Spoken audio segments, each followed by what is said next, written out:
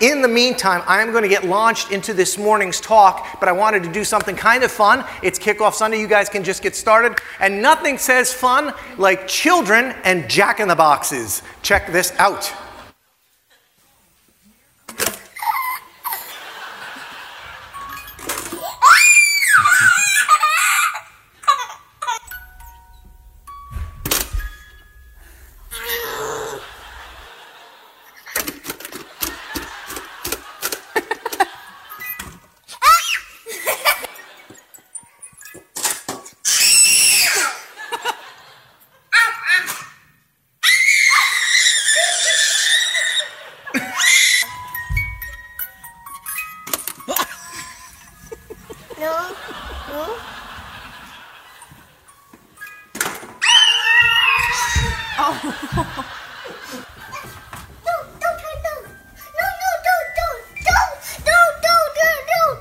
What's wrong? You don't like it?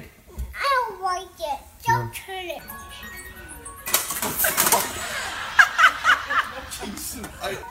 Then what?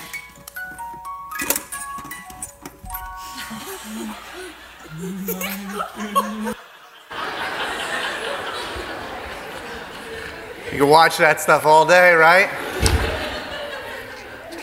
Who came up with the Jack in the Box? Like, were there a bunch of guys in the back room going, I have a brilliant idea for a children's toy, right? We're going to give them a colorful little tin box with a crank that'll play some fun, melodic, yet slightly creepy music. And just as the child kind of enters into a peaceful state, bang! This scary clown will jump out. They'll love it. And yet, I bought one for my kids. I brought it home, and I remember playing the same game with them. See, the reality is, kids actually like Jack in the Box. It's Jack out of the box that they're not all that wild about, right? I mean, in the box, Jack is safe. He's a safe toy. Who doesn't like a Jack in the Box? He's controlled in there. He's non-threatening. I mean, has anybody ever seen a dingy-looking Jack in the Box? The box itself always looks pretty nice, tidy, shiny, plays some nice music. I mean, if Jack would just stay in the box, he'd make a wonderful children's toy. He'd be a lot less worrisome in the box. He's a lot more enjoyable. As we get started on another year here at Mendham of ministry and trying to sense who God is and who we are relative to God and what he's doing in our lives, I want to give you a hypothesis. I think we often feel the same way that children feel about Jack in the Box as we do about God in the church. I think we like God in his box. This box, it's a nice box. I mean, we call it church, but it's kind of rectangular. Kind of nice to keep God here in this box. I mean, look, think about it, right? Let's be honest. If we could keep God here in this box, we could keep him safe and controlled, non-threatening. See, I like God on Sunday morning. Not as why I like him here on Sunday morning. I'm not a big fan Saturday night like downtown. I like him much better here. I mean, this is a nice box that we keep him in here. It looks good. I mean, ours looks pretty shiny and new right now, right? Our box plays pretty nice music. You just heard of it. I mean, if we could just keep God in the box right here at church, he would be for us, at least we think, a lot less worrisome. And so as we kind of launch into a new year, it occurred to me it might be good to spend a few minutes talking about church. What we're involved in here. I mean, if we don't know where we're going, we're never going to get there. So let me ask you this. Where did you get your theology? I've never thought about this until I was working on this lesson. Where did you get your theology or your philosophy of church from? How do you know what church is? Like, who taught you what to expect? Stripping it down to its bare basics, I guess. What is church and what's the point? Now, if you're like me, your understanding of church comes from what you were told as a kid. Maybe your mommy and daddy told you, and maybe it was based on what your experiences were as a child going to church. That's why some of us love church. For others, maybe a majority of folks, that's why they don't come to church. Now, let's go through it. I'm going to give you my experience of church, because nobody said, John, let me explain to you what church is and why it exists. I just kind of got handed a theology of it. Here's what my understanding was for a really long time. Church was, especially when I was a child, it's where you went on Christmas and Easter. Every once in a while, when my mother or father got feeling maybe a tinge of guilt, we'd get dropped off for a Sunday school class or two along the way. It was where you learned about God. Church was, the place where the guy up front, he wore a robe. He seemed to know a lot more about God than anybody else, so everybody kind of listened to him because he would explain the rules, the things that we should do and that we shouldn't do, of God, what God was happy about and what he wasn't. There was some music in the church I grew up in, but if I'm very honest with you, people didn't seem to like the music that much because none of them actually sang it.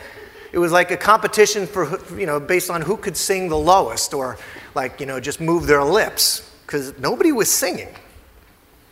I mean, I think in general, the service was something that was to be endured, right? In order to, you might right now be going, that's like this service. The service was something to be endured in order to get some kind of imaginary check mark in the column of the ledger that I was certain God was keeping about me. Going to church, it had to be worth a couple of good check marks in the good column, even more than maybe helping a woman across the street. I went to church. When the service somewhat mercifully ended, the mostly graying congregation would make its way quickly to the door, leaving behind God in his house, in his box, until we meet again next Sunday. God, see you next week.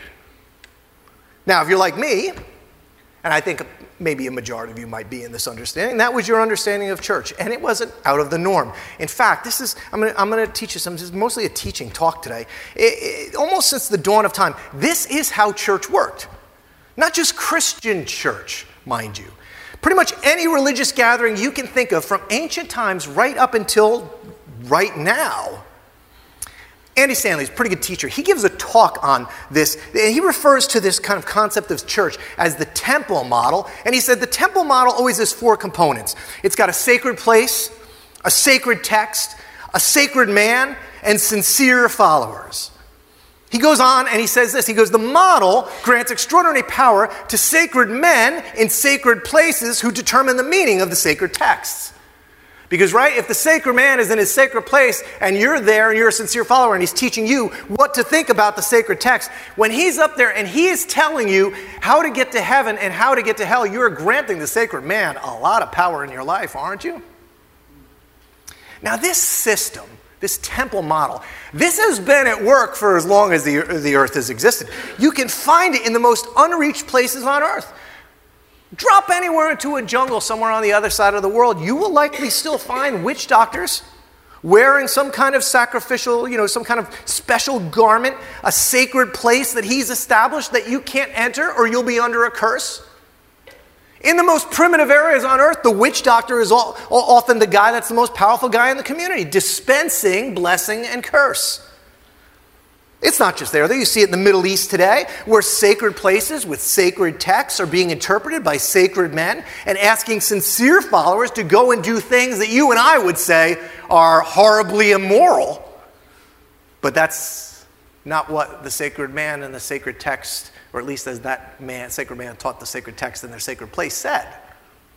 So the reality for us, it still exists today. Think about it. Our inspirations, our interpretations here in the West might be different, but the temple model, even for Christians, is still pretty much in effect. And it was my understanding of church for a really, really long time, like really long time. It might be yours too, but it's interesting. It wasn't Jesus' interpretation of church. Let me say something that might blow your mind. Do you know Jesus did not leave behind a church? He left behind something completely different. It was going to be new and wild and powerful and out of the box, but old habits are hard to break. And despite what Jesus promised and willed for us, despite his teaching of over and over again that he was doing something brand new, he's creating something brand new. In many ways, here's what we did. We took some new sacred texts, ones we call the New Testament, and we just placed them right over here back in the box with the old sacred texts, and we just rolled right along like nothing ever changed. Now, if you've been a part of a church at all over time, you've taken communion, right? Or you've heard of the service of communion, service of remembrance. And if you've been at Men and we do it once a month, you know we kind of recite Jesus' teaching on communion. And at one point, Jesus picks up at the Last Supper this glass of wine, and he says, "This cup is the new covenant in my blood, which is poured out for you." Now, can we be honest? We've heard it a million times. How many of us really understand deeply what Jesus is saying? It leads really, when Jesus says that, it leads to three questions, okay? There's a new covenant? What's that? Well, if there's a new covenant, there must be an old covenant. What's that? Now, can we be really honest for probably 2/3 of us? What's a covenant? Right? And so let's talk about this because this has profound importance to this church and who we are. Jesus spoke.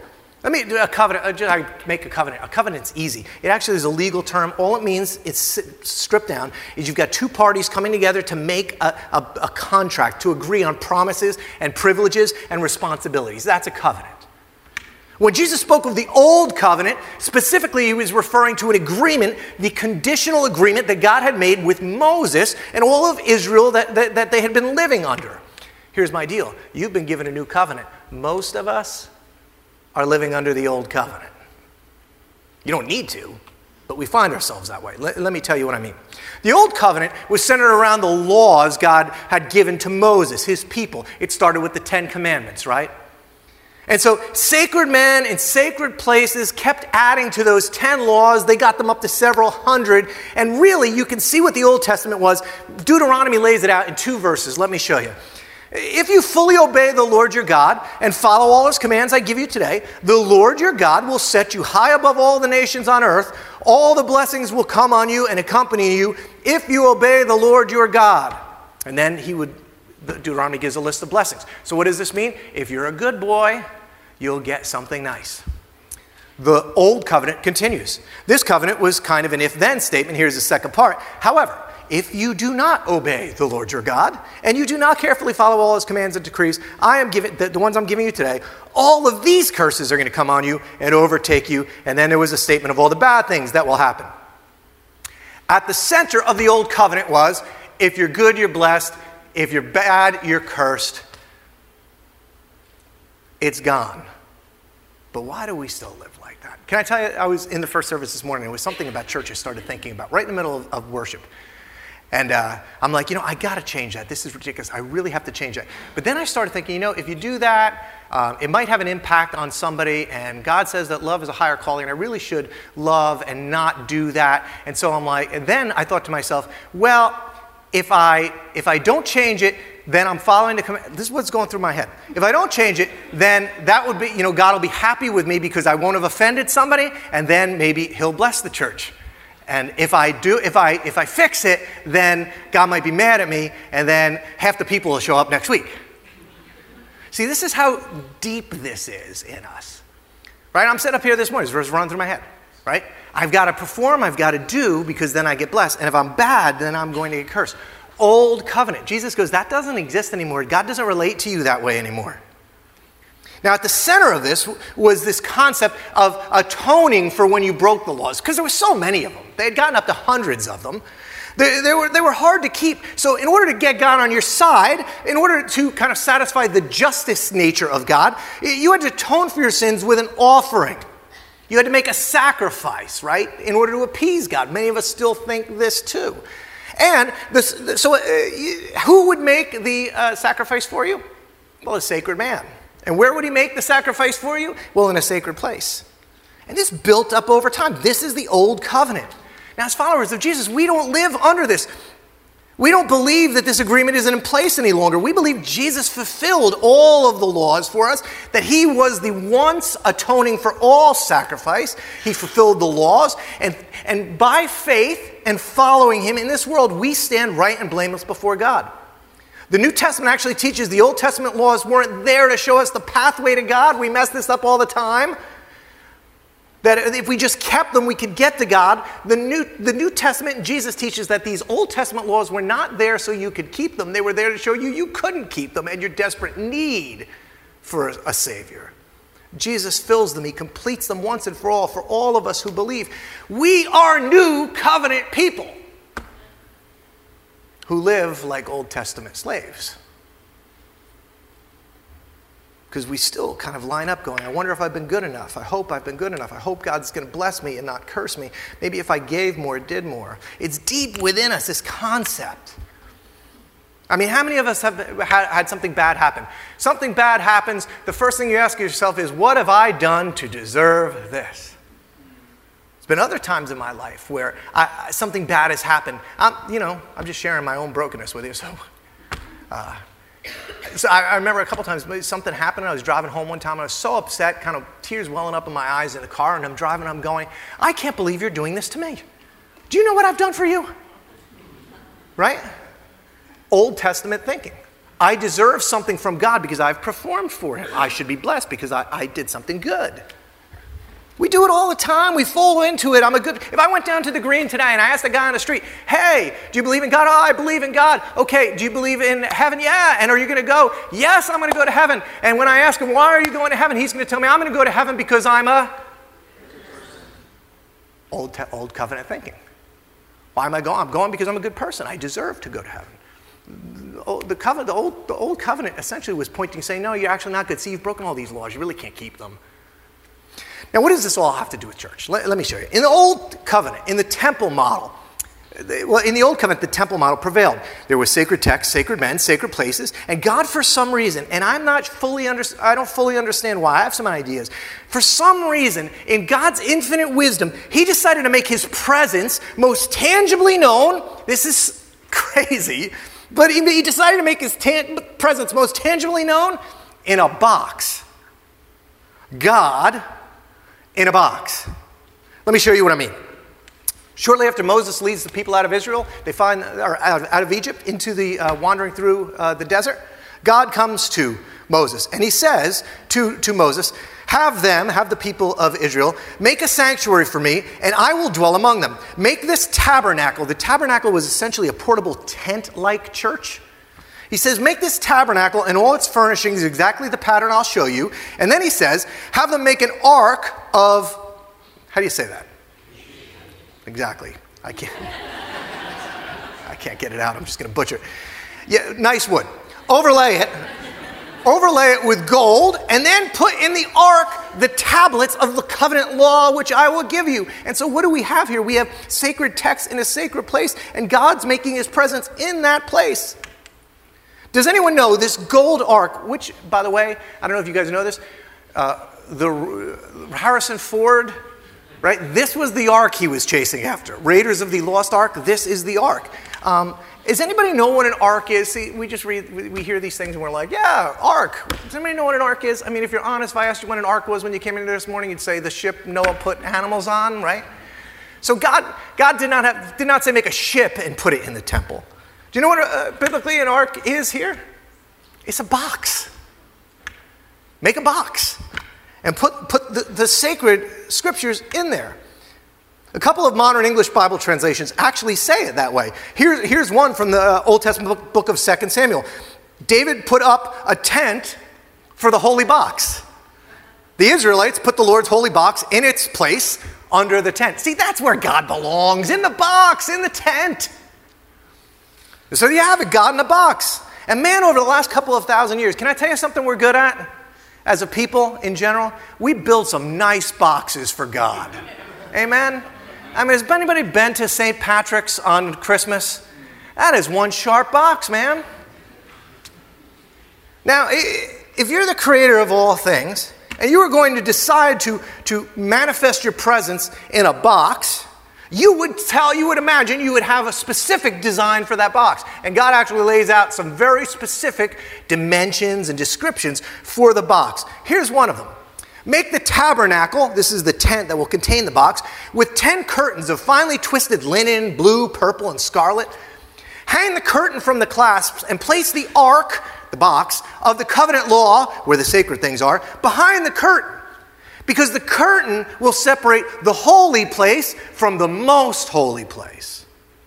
And so you have it again, temple model, sacred text in a sacred box, behind a sacred curtain, God in the box, behind the curtain. Now guess who's the only person permitted to go into this most holy area? The sacred man. And so Israel, it keeps this tabernacle with it as it wanders. And eventually Israel makes its way into the Promised Land. And once Israel gets in the Promised Land, they exchange a tent for a temple. And the temple is historically one of the biggest, grandest, most glorious boxes you've ever seen. And it was the Old Covenant, right? So people came to the box. You had to go to the box. It was the sacred place where the sacred text was. And in order to get right with God, you had to have the sacred man make a sacrifice essentially on the sacred box. In fact, this week our Jewish friends will celebrate Yom Kippur. Yom Kippur is the Day of Atonement. Once a year in Israel, the Day of Atonement, the great high priest, the most sacred of sacred men, was permitted only one time a year to go into the Holy of Holies, behind that curtain, once a year to make sacrifices, the shed blood of bulls and goats to atone for the sins of the people. That was the temple model. It underlay the Old Covenant. God in the box, it was the place that was sacred, it was the priest who was sacred. To meet with God, you had to go to the box. There was an annual pilgrimage to the box. If you wanted to meet with God, get with God, be right with God, be in the presence of God, have your sins forgiven by God, you had to go to the box. Here's the thing. Jesus picks up this glass of wine that we talk about every month when we do communion. And he goes, "This cup is the new covenant in my blood, which is poured out for you."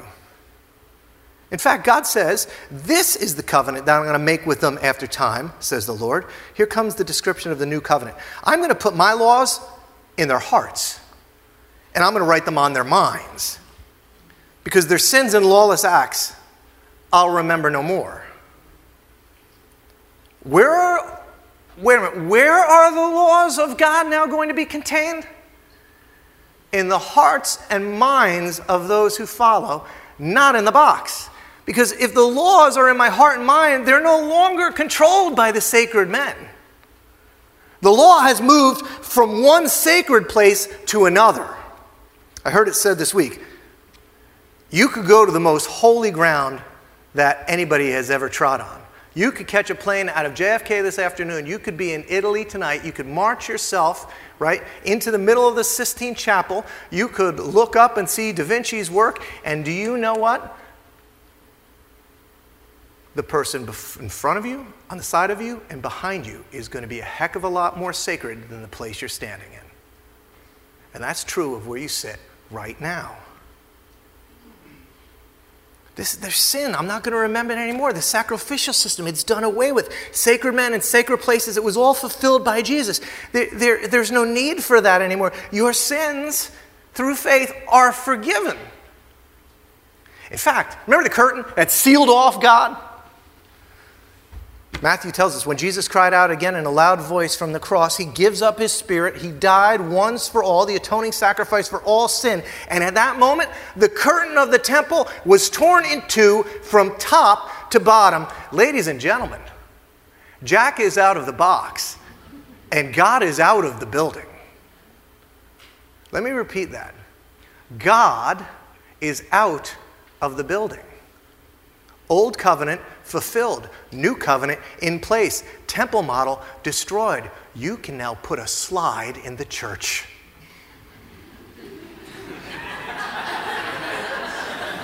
Right?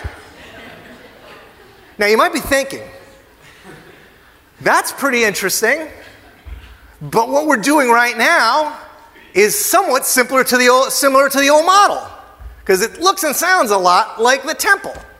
One last quick point, and I'm going to tell you why. Many of you are probably, and I'll give you the application, and we'll go eat Taylor ham, bacon, and cheese together. Many of you are familiar with a pretty famous verse in the Bible about Jesus starting his church, okay? At one point, Jesus asks Peter, Simon Peter, he says, "Simon Peter, who do the people say I am?" And he says to him, "Who do you say I am?" Simon Peter says, "I've come to believe that you are who you said you are the Messiah." And Jesus looks at him and he says this, "Blessed are you, Simon, son of Jonah, for this wasn't revealed to you by flesh and blood, but by my Father in heaven." Here comes the big verse. "And I tell you that you are Peter, and on this rock I will build my church." Now, depending on your faith tradition, that verse is loaded with meaning. Especially our Catholic friends, right? This verse is foundational to church and the establishment of papal rule. But here's the deal. This is really fascinating, okay? Maybe it's just because I'm a geek, but I don't know. the word for church there, we built our model of church, in a sense, launched on that verse. There's so much history here, it's going to blow your mind. That word is not church. It got translated church, corruptedly. I'll show you why. But it's not church. The word there that Jesus said, I'm going to build my church on, he didn't say church. He used a word called ecclesia. Ecclesia is not a church. Ecclesia is simply a called out assembly or congregation. Jesus says to Peter, Jesus doesn't say, I'm going to start a new temple model. We're just going to change the name and we're going to add some new sacred text, but we're going to call it a church.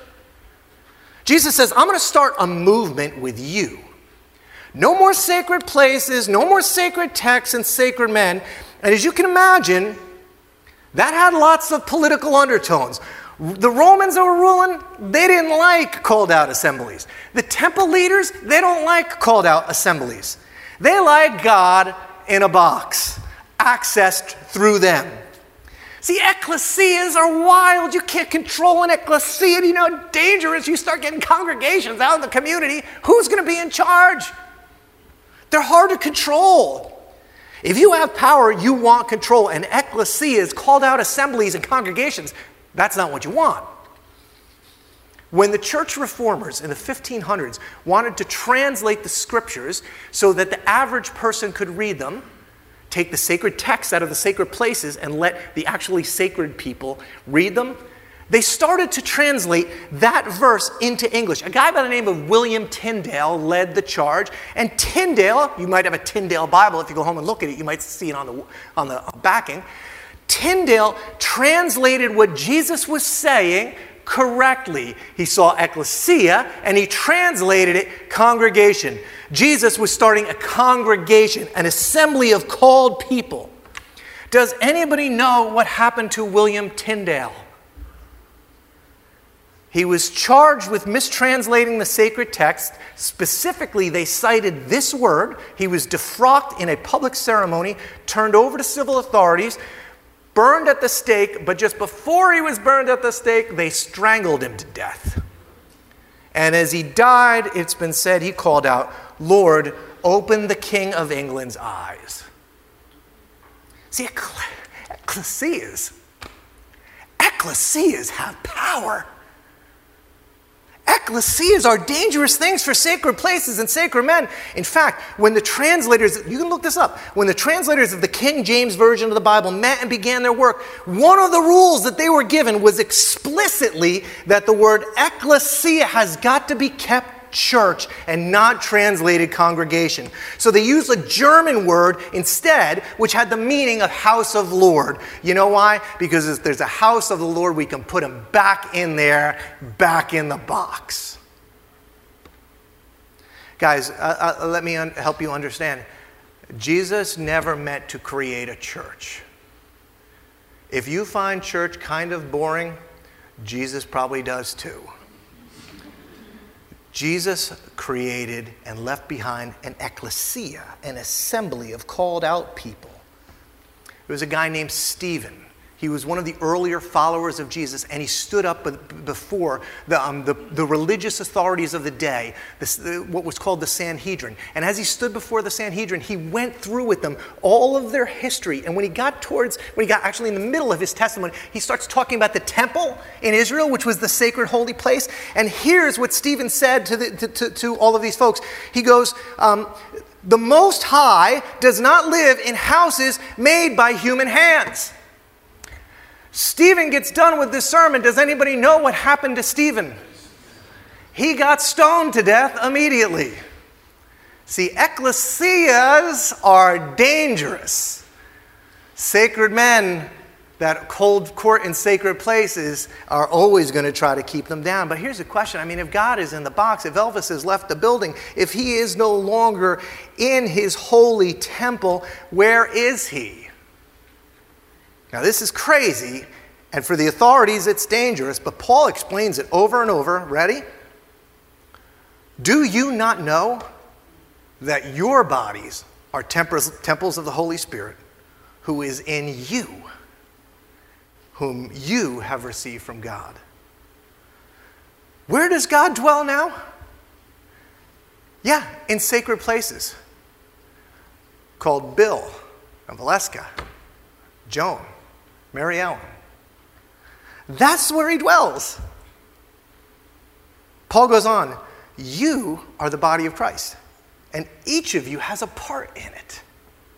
See, God is out of the box. He's in you and I and the assembly and the congregation and the coming together. That's where all the power is.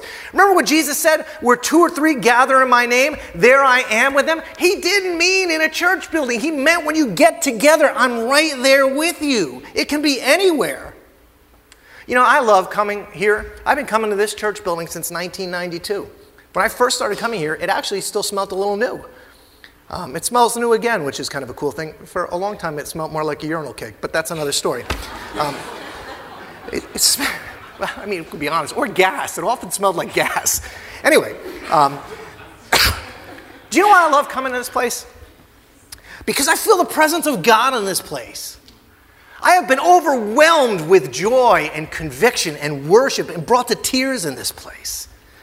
But it's not this sacred place. You know who it is? It's the sacred guy in front of me and to the side of me and behind me. It's the presence of God in each of you. Can I just be honest? Have any of you ever been in this church by yourself at night? It's kind of creepy. Right? I mean, fans kick on. There's all kinds of noises. Every once in a while, Steve Fisher, our old youth pastor, used to hide and scare people, like to do that. So that was always kind of scary. I'm not overwhelmed with the presence of God when I'm here alone. I'm overwhelmed by the presence of God when I'm here with you. It's in you. You're the church. The church is not a place you go. You are it. See, the first model that we were given of church doesn't look anything like church as we know it. It looks like an ecclesia. Here's how Luke described it. He said, they devoted themselves to the apostles' teaching and to fellowship, to the breaking of bread and to prayer. Everyone was filled with awe at the many wonders and signs performed by the apostles. All the believers were together. They had everything in common. This is crazy. They sold their property and their possessions to give to anybody they had need. They met every day. They continued to meet in the temple courts. They broke bread in their homes. They ate together with glad and sincere hearts. They praised God. They enjoyed the favor of the people, and the Lord added daily to the number of those who were being saved. We are a new people. We are a New Testament people, a new covenant people, a called out people. And guess what? We were given a new commandment. Remember the sacred text and the sacred places? You're the sacred place, and you know what the sacred commandment is, the sacred text is for you? Here it is. A new command I give you. Love one another. As I have loved you, so you must love one another. By this, everyone will know you're my disciples, if you love one another. That is a church, that is an assembly, that is a congregation. And when a group of people come together and live like that, well, actually, we know what happens because it changed the world once. And I guess the real question is, if people came together and lived like that again, could it still change the world? And I guess I can't help but wonder if 400, 500, 600 of us came together in Chester and Mendham, could it change the town and the school? Let me be real specific. I'm going to be a little challenging and then I'll be done. See, if church is a place, right? We wind up going to church to experience something and consume something like it's a product. Let me add here. If your wife stayed home today or your husband stayed home today, you had a spouse, and you go home, you walk in the door, the first question you're likely to get from your spouse was, how was church today? As if it was a product that you consumed. Specifically, they might say, how was worship today? Right? People ask me all the time, tell me what your church's children's ministry is like. How big is your church? How big's the box? How nice is the box? It's all box thinking, God in the box thinking. God is here. We come here to experience Him, to be fed, to take in, and then we go home. Guys, that is not ecclesia. Jesus did not create that. That's old covenant, old model thinking. In ecclesia, we love, we share, we commune, we sacrifice, we notice one another. The town notices things change. When God is in the box, when church is a place I go, look, let's be true. When church is just a place I go, I'd go just enough to keep God happy. Maybe 1.8 times a month. You know, when church is just a place I go, when God's there, then I give just enough to make myself feel good about how much I gave, but not so much that it might actually impact how I live. When church is a place I go, when God is in the box, I volunteer enough. Well, actually, maybe I don't volunteer at all. See, when God is in the box, I drink the coffee. I don't make the coffee. When God is in the box, I drop the kids off in children's ministry. I don't serve in children's ministry. I mean, come on, I'm with those kids all week. Can I pause on that one for a moment? There's a running joke in our staff meetings. It's been going on for about 15 years. There's two things that every church that ever existed complains about. You want to know what they are? The kitchen's a mess and there's not enough volunteers in children's ministry.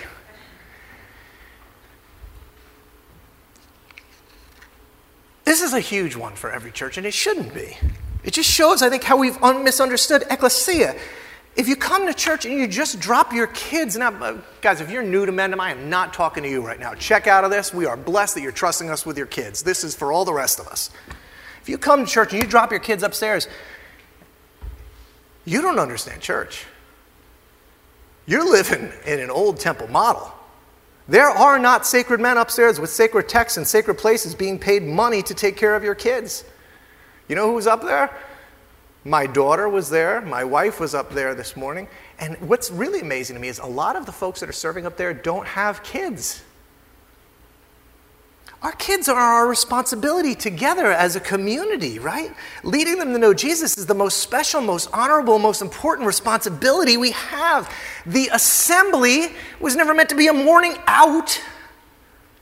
That's not in there, a time away from kids. Together as a community, we raise and we love our kids. Every church that understands what church is should have a waiting list to get involved in children's ministry. Do you see the difference? Guys, if you're a parent today and you're not involved in children's ministry, we were talking about it at a children's ministry training last week. The truth is, as parents and as a church, we reap what we sow, right? In an ecclesia, we all take care of our kids.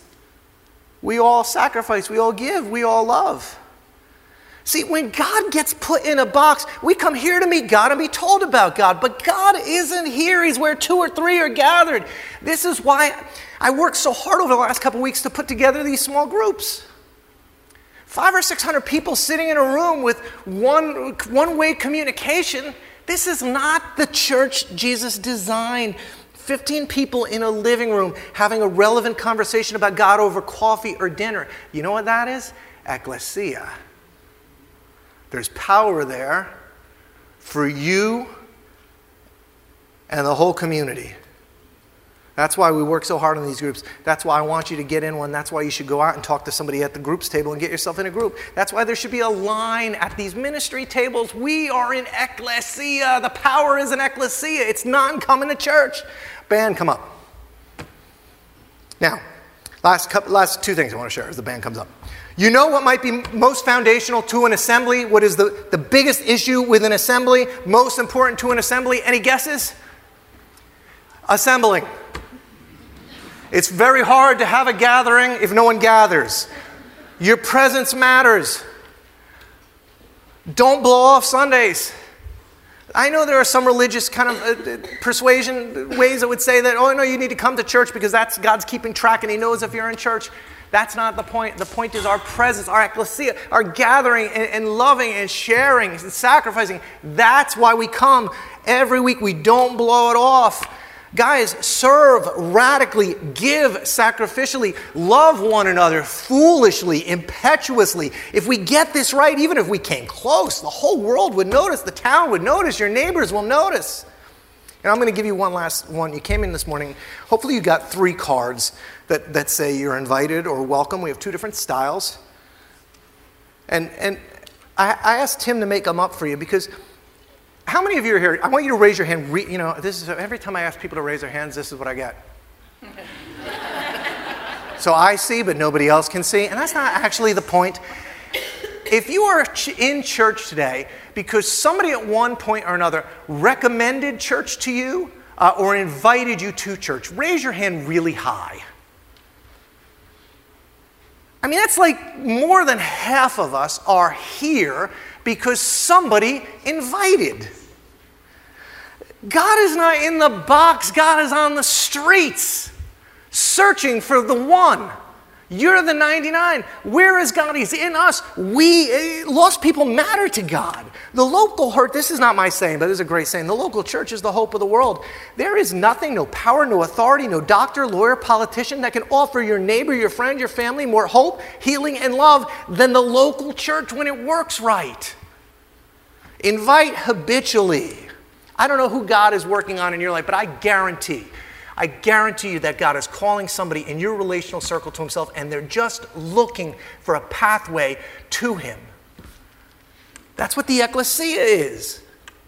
You are now the sacred man. You are now the sacred place. Your love is the greatest church growth strategy that's ever been known to man. Can I challenge you with something and we'll close? You got 3 cards.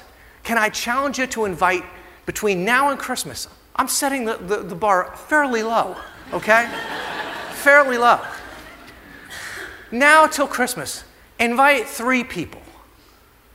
Now to Christmas. Be strategic. Think about who God is calling. Look for it and invite them and believe in the power of the ecclesia. God is not in a box. He's out on the streets and he's in you.